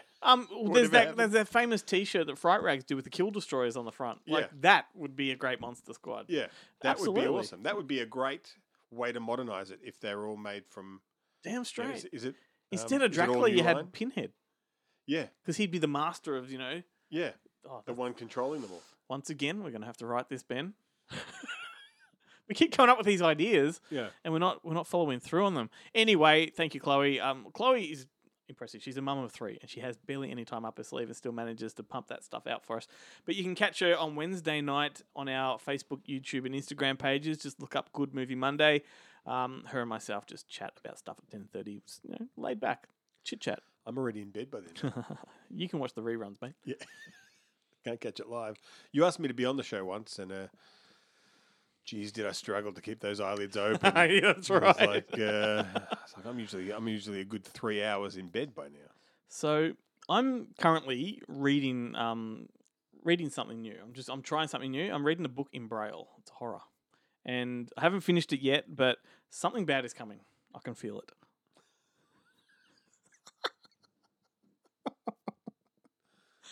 All right, I mean, they're getting better. So like, back, it's not saying much, but they're getting better. so back in 1963, Mario Bava made a great anthology film called The Black Sabbath. And I made the mistake when I bought this one because I thought I was buying Black Sunday, which is another movie he did with Barbara Steele, which I was really dying to see. And I accidentally bought this one instead. But it turned out to be cool anyway. It's got Boris Karloff as sort of a master of ceremonies. And it's got some cool segments, especially The Drop of Water. It's just a recommendation. It's not something I'm going to stop and talk about. But Troma did a good one called Chiller in the 90s. I've never seen. I didn't know Troma did one. Yeah, and it's really good. It's one. It's one they definitely branded Troma, but I'm pretty sure it was an outhouse one. It's one that they sort of acquired. Dead Time Stories, Theatre Bazaar. That's a pretty good one. I think that's David Gregory again. Theatre Bazaar, and had Richard Stanley and a few others. That's a really, really edgy, hardcore one, which I liked a lot. A couple of years ago, they did one called Holidays, which is every segment is set on a different holiday. Yep. Kevin Smith is one of the directors on that. And then, of course, you had Nightmare Cinema, which is probably the most recent one, I think, other than the VHS movies and the... Yeah, yeah. Well, the VHS, I think Nightmare Cinema was after. Like, there'd already been 3 VHS Yeah, ones. but they're still making But the they're VHS. still, yeah. Yeah. It's the latest Yes. franchise that won't die. That's right. But the one I'm going to stop and focus on is probably my favourite anthology horror film of all time. It's From a Whisper to a Scream by legendary Jeff Burr. Directed in 1987. This was his second feature film, but a lot of his fans consider it his first film because that first one's pretty much impossible to come by. Yeah. Look, it's Vincent Price is he plays an old librarian who gives a local reporter played by Susan Tyrrell, who from Angel. From Angel, from you can With the see her. potty mouth. You can see her Norks in the Forbidden Zone, if you're interested. He gives her a brief history of their town and its sinister past. And Sorry, I just want to pause for a second because you're reintroducing the word Norks to the modern vernacular. It's been a while. Do you also get to see her Mut? You bringing that one back as well? Norks is a little more tasteful. Yeah, Mut's it's a horrible word. God, well, you dragged us down there, so anyway. I just think we need to deserve the R18 thing on iTunes. Well, From a Whisper to a Scream is really grotesque and earns its R rating like a badge of honor. It's fantastic, and all the stories are good. Like, this is one that doesn't have a bad story as far as I'm concerned, but I want to just stop and talk about one in particular. It's called Stanley, and boy, is this full on. So, the actor Clu Gallagher? I do indeed. Right, fantastic. Clu Gallagher. Clu-Gallagher. No, I don't have no idea. I've always said it was Clu Gallagher. Somebody corrected me once, and I'm like, I don't care what you say. Yeah, exactly. Well, he plays one of these sort of Coke bottle glasses types of nerds, right? He's a loser. He's a mummy's boy. He lives with his sister, who he bathes naked, and it's really creepy. But he can never. Is that creepy? He can never score women, right? And there's one he's obsessed with. There's this one he's absolutely obsessed with, and one night she agrees to let him drive her home from like a dance or whatever. Right? So they're driving in the dark, and they pull up, and she's supposed to get out, and he leans over to kiss her, and she just rejects him point blank. I'm not interested. Thanks for the lift home. That's it. Then he tries to rape her. All right. She's definitely not having a bar of that, right? So she fights him. Wait, so the rape didn't turn it around. She wasn't like, you know what? I wasn't into you before, but now. Well, he kills her. Right. So he kills her in that moment. Yep. And then cut to a few nights later, he breaks into the mortuary and rapes her corpse. All right. So he has his way with her in a very tender, loving kind of moment. And then, you guessed it, cut to 9 months later, and you get baby zombie crawling out of the grave looking for daddy. And it's so good. And it's this animatronic baby, all half decomposed, looking for daddy. And the showdown. Like the Baby in the Dawn of the Dead remake? Kind of. Like the showdown between daddy and baby is just spectacular. And it is such a great moment in horror history. You know, I had this idea once for a short film where it was a zombie film, but basically it was about this couple who are having sex in the back of a car, and they don't know that the zombie outbreak has happened. Mm-hmm. And just at the point of orgasm, a zombie busts into the car and bites the guy. Yep. So what he chucks up her is zombie sperm. Yes. And then it cuts to like 9 months later kind of thing. And, it's like the world is in disarray. And this woman is, she gives birth to the baby.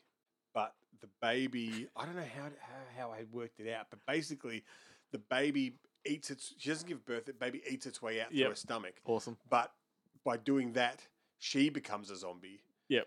And so she's still alive, so then she's just walking around with a gaping hole with this, this gaping hole with the baby still like a kangaroo with a joey in the pouch. That's fantastic. And she is finding people to feed to the baby. Yeah, it's great. That's great. It's great. That was the Oh, it's like one of those Russian dolls, isn't it? Like yeah. You pull it. Yeah, exactly. You could call it babushka. Babushka.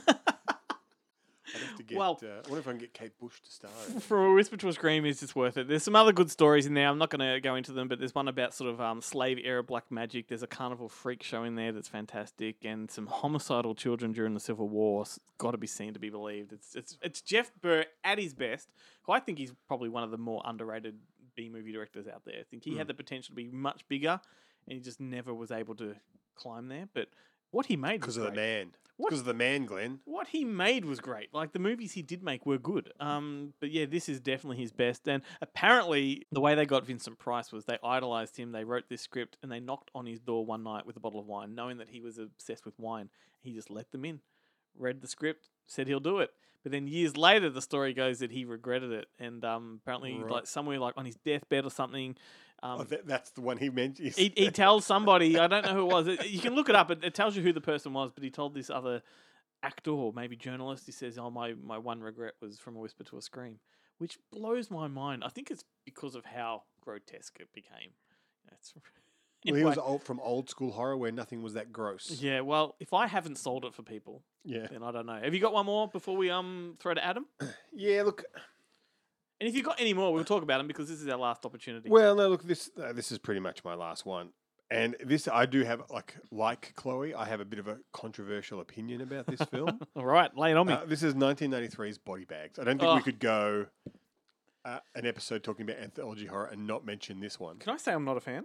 Oh, really? Not really. Don't hate it.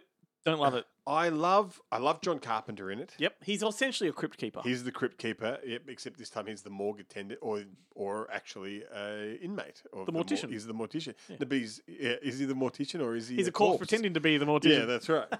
He is great. And the first segment, the gas station, love it. Yep. Fantastic. Yep. I just do not care for the other two. No, the Stacey Keach one shits me. I don't like the CGI. I don't even really like the idea. I like the cast. Like, it's Twiggy, David Warner, and with Debbie Harry as his nurse. Fantastic. Stacey Keach. I do like Stacey Keach, though it's just hard to... no offense to people out there with cleft palates, but Stacey Keach's hair lip has always, I just can't stop staring at. Yep. Always. Yep. Even when he's like, was super young and was playing like the kind of the love interest hunk kind of. I just look at like fucking. But even like the Mark Hamill segment, like I appreciate the story. I don't like the execution. Yeah, like I mean, and it is a very old, story. Like you always hear about that. I got the hand of a serial killer. Yeah. Now I've got the, and that kind of stuff. Goes back to Frankenstein with the brains. With the brains, yeah. I mean, look, I love Charles Napier. Yeah. Anything that Charles Napier in, I'm going to watch. But yeah, look, I just, I like the wraparound. I like the first story. I could take or leave the thing with Body second and Bags is third. they were trying to create a new TV show like Tales from the Crypt, and this Yeah. was the pilot essentially, and it just Yeah. didn't get picked up, so they fashioned it into a movie. Like I think they just polished it up a little bit around the edges. Yeah. And I mean that would have been interesting if it did land a series, and would John Carpenter have been Carpenter committed? have done it? Yeah. Because I mean, he's having so much fun. It kind of would have been like Alfred Hitchcock Presents, Yeah. and he would have embraced it, I would imagine. Like I said, I like the concept of this film. I love the title. I love the poster. I love Yeah. John Carpenter. So there's plenty of stuff for me to sink my teeth into. But the stories, those second two, just don't Yeah. do it for me. And the first one I like because I love an axe murder. Like any kind of gruesome axe murder story. It's so good, but it just the twist. Yeah. And the whole setup of it was really good, and Wes Craven popping up, and all that kind of stuff. It is just a really, like if it had just ended there, if it was just a short, like a long short, Mhm. where it was just the Crypt Keeper, that if that was the episode of the show, I would have been hooked. Like there could be like 12 episodes of shit after that, and I would have stuck around for the next 12. Yep. Because of the strength of that first one. Oh, well. Let's hand the ball over to our favourite serial killer, Adam. Hey guys, it's Adam here from Adam's Just Seen and Triple M with another Good Movie Monday recommendation. This week we are doing Halloween films. Now for me, that conjures up some ideas of fun. Horror is a very robust genre.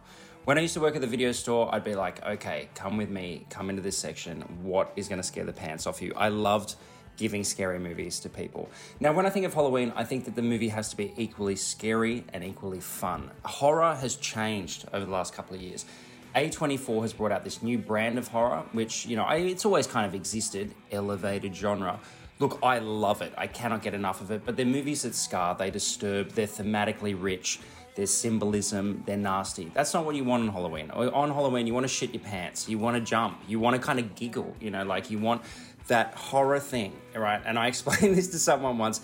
They go, why are horror movies? Why do you like it? And I go, it's kind of like sex. I said, there's all this foreplay, there's all this tension, and then you get this release. And you go, oh, like this, and you go home giddy on the experience. So what movie is going to give you that experience? I think that Lights Out, a film released in 2016, is going to give you a lot of bang for your buck. This stars Teresa Palmer as a girl who is unfortunately dealing with a family curse, and that family curse is an entity known as Diana. Now, in kind of the horror canon, what makes Diana so terrifying and so special is Diana can only exist in the dark. So this is directed by David F. Sandberg, and this is based on a short that he did. And you might have seen the short, and a woman has got a lamp, and she turns it on, and there's nothing. She turns it off, and there's something. She turns it on, and there's something, and it's closer. And it keeps going like this to you, and it scares the shit out of you. So he takes that concept of effectively you're only safe in the light, and he turns it into this feature. But that general concept gives him so much room to make some horror set pieces that are just straight up terrifying. So, Teresa Palmer here is really effective as Rebecca, as this character, who is just, constantly in some form of peril. She's got her younger half-brother here, Martin, played by Gabrielle Bateman, and together, they're a good pair up against this malevolent force. But I just think that Sandberg was a director. Like, the minute I saw this, I'm like, this guy's on my radar. I got to watch this. And he ended up giving us Shazam, which I think is kind of pound for pound the best DC movie too as well. So if you're after some good scares this Halloween, check out Lights Out. It comes highly recommended from me. Hey, Ben. Hey, Glenn. Why did the ghost cross the road? To get to the other side? Correct.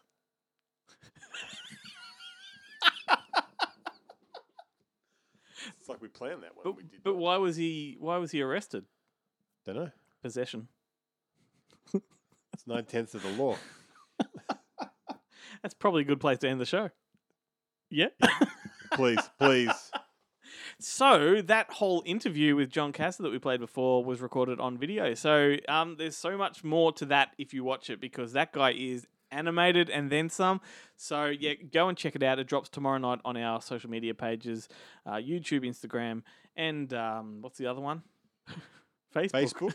That's it. And Ben, of course, you're going to be back on Thursday night with Sam and myself for another Halloween-themed Lucky Dip video. Lovely. Keep going. No, there's that was just singing the word. There's no more lyrics. Okay, that's a first. Yeah. Of course, the other voices you heard on today's show belong to Jarrett Garn, Guillermo Troncoso, Chloe Ritchie, Adam Ross, Joe Lewis, Chad Jennings, and James Thomas. Huge round of thanks to all of them. Almost didn't get that out. Shout out to Tia also. She's doing a great job to help us behind the scenes. We are very grateful. And folks, don't forget to visit Monsterfest's website to check out the new program and purchase your tickets. Ben, is there like any chance of a Hobo Santa Gobby this year? There's always a chance of a Hobo Santa Gobby. Just maybe a different Santa. Okay, well, thank you for the Gobby today. I appreciate it. That's an awful way to lead into my thanks to John Casser. Thank you, mate. Once again, apologies. I hope you enjoyed the show. One of my favourite guests ever, without a doubt. And I got a kick out of it, and that's all that matters. We're going to leave you with a song just to piss Chloe off. This one's from Who Be Halloween, and it is Happy Happy Halloween by D-Bone and the Remains. What a great name. Catch you next week. Happy Halloween, everybody. Happy Halloween.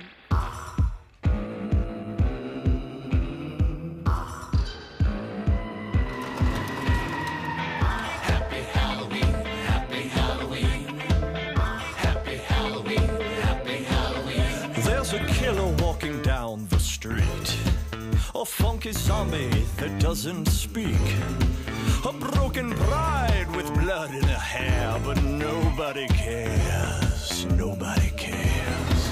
The boogeyman has bugs in his teeth, a pirate pulls a sword from its sheath. Frankenstein is out of his mind, and all I want to do is trick or treat. Happy Halloween, happy Halloween, happy Halloween, happy Halloween, happy Halloween, happy Halloween, happy Halloween, happy Halloween. Trick or treat, every one of us. Trick or treat, sing the song with us. Trick or treat, every one of us. There's a goblin's house on the corner. I can feel the fear getting warm. As I knock upon the door, I fall through the floor. My eyes bulge out in horror.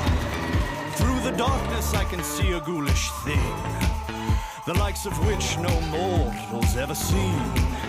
He gets closer and closer. I say no sir, no sir. Then he whispers, Happy Halloween.